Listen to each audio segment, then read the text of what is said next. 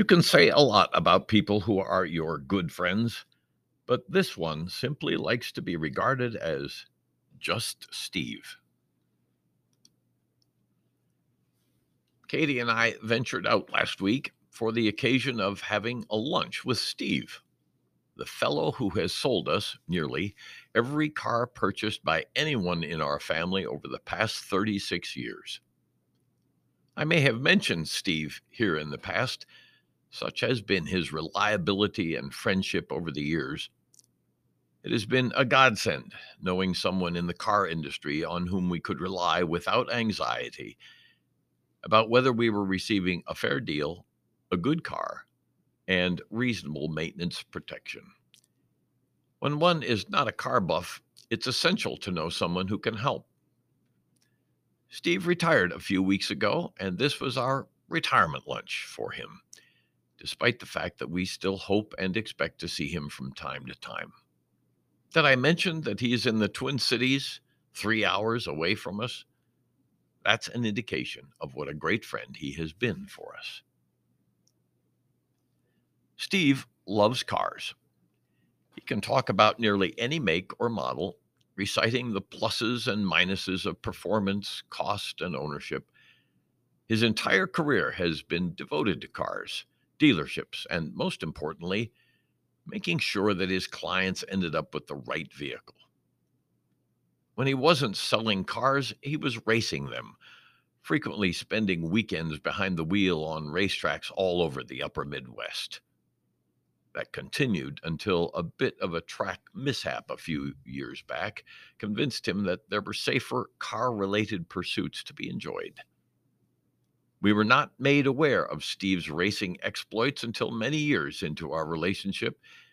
He simply didn't talk much about the more daring side of his life, like his annual participation in the MS 150, a grueling bicycle trek to raise funds for MS research, or his periodic travels to impoverished countries, where, as a member of a church mission group, he would lend his energy and skills to building rudimentary homes for people who had none, or his more domestic trips to Native American reservations with the same intentions to provide better housing, but also to share needed equipment, household essentials, and labor, even during recent years of the pandemic.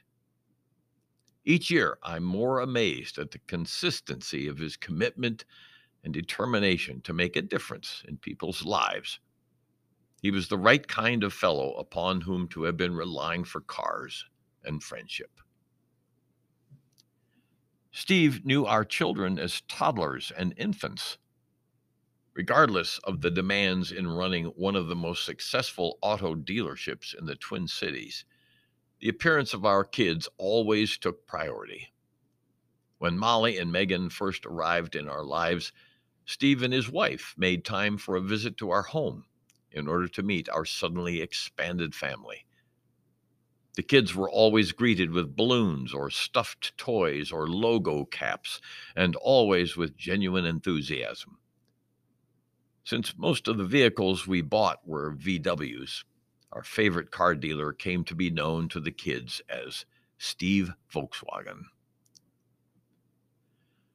When Katie and I moved away from Minnesota 15 years ago, we wondered whether we'd still maintain our close ties with Steve.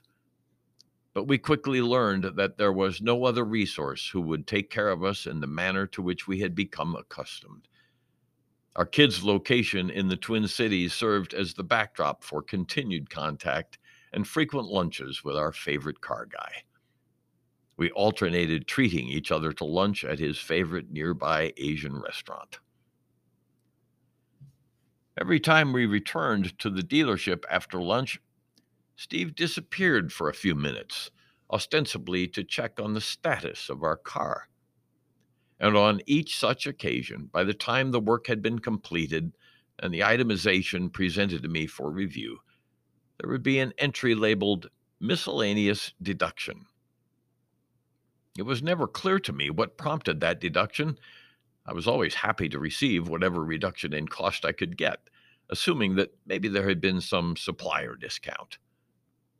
But I asked the question upon one visit and discovered that the discount had been prompted by Steve, a discretionary action taken as general manager of the dealership. It showed up again last week, even though Steve is now even retired from his role. This time, I called him about it, asking where that deduction had come from and whether he had anything to do with it. He balked at the question for a moment, but finally owned up to the line item, claiming something about preferred customer status. But I know better, that there is nothing particularly preferred about us other than a friendship that has lasted a long time. I asked him how retirement is going. He replied by telling me about a disabled man he knows whose house is in dire need of a great deal of rehabilitation. Steve and a friend offered to undertake the work that is requiring several weeks of labor. He has also several mission trips planned, domestic and abroad. And he assured me that even after his retirement, if I needed any car help at all, whether buying one or selling one or even finding help on the road, he'd be available to assist. He plans to be a busy guy. Looking back on an unlikely friendship, I might regard Steve as some sort of auto guardian angel, but I'm sure he'd be uncomfortable with that, preferring instead to be just Steve.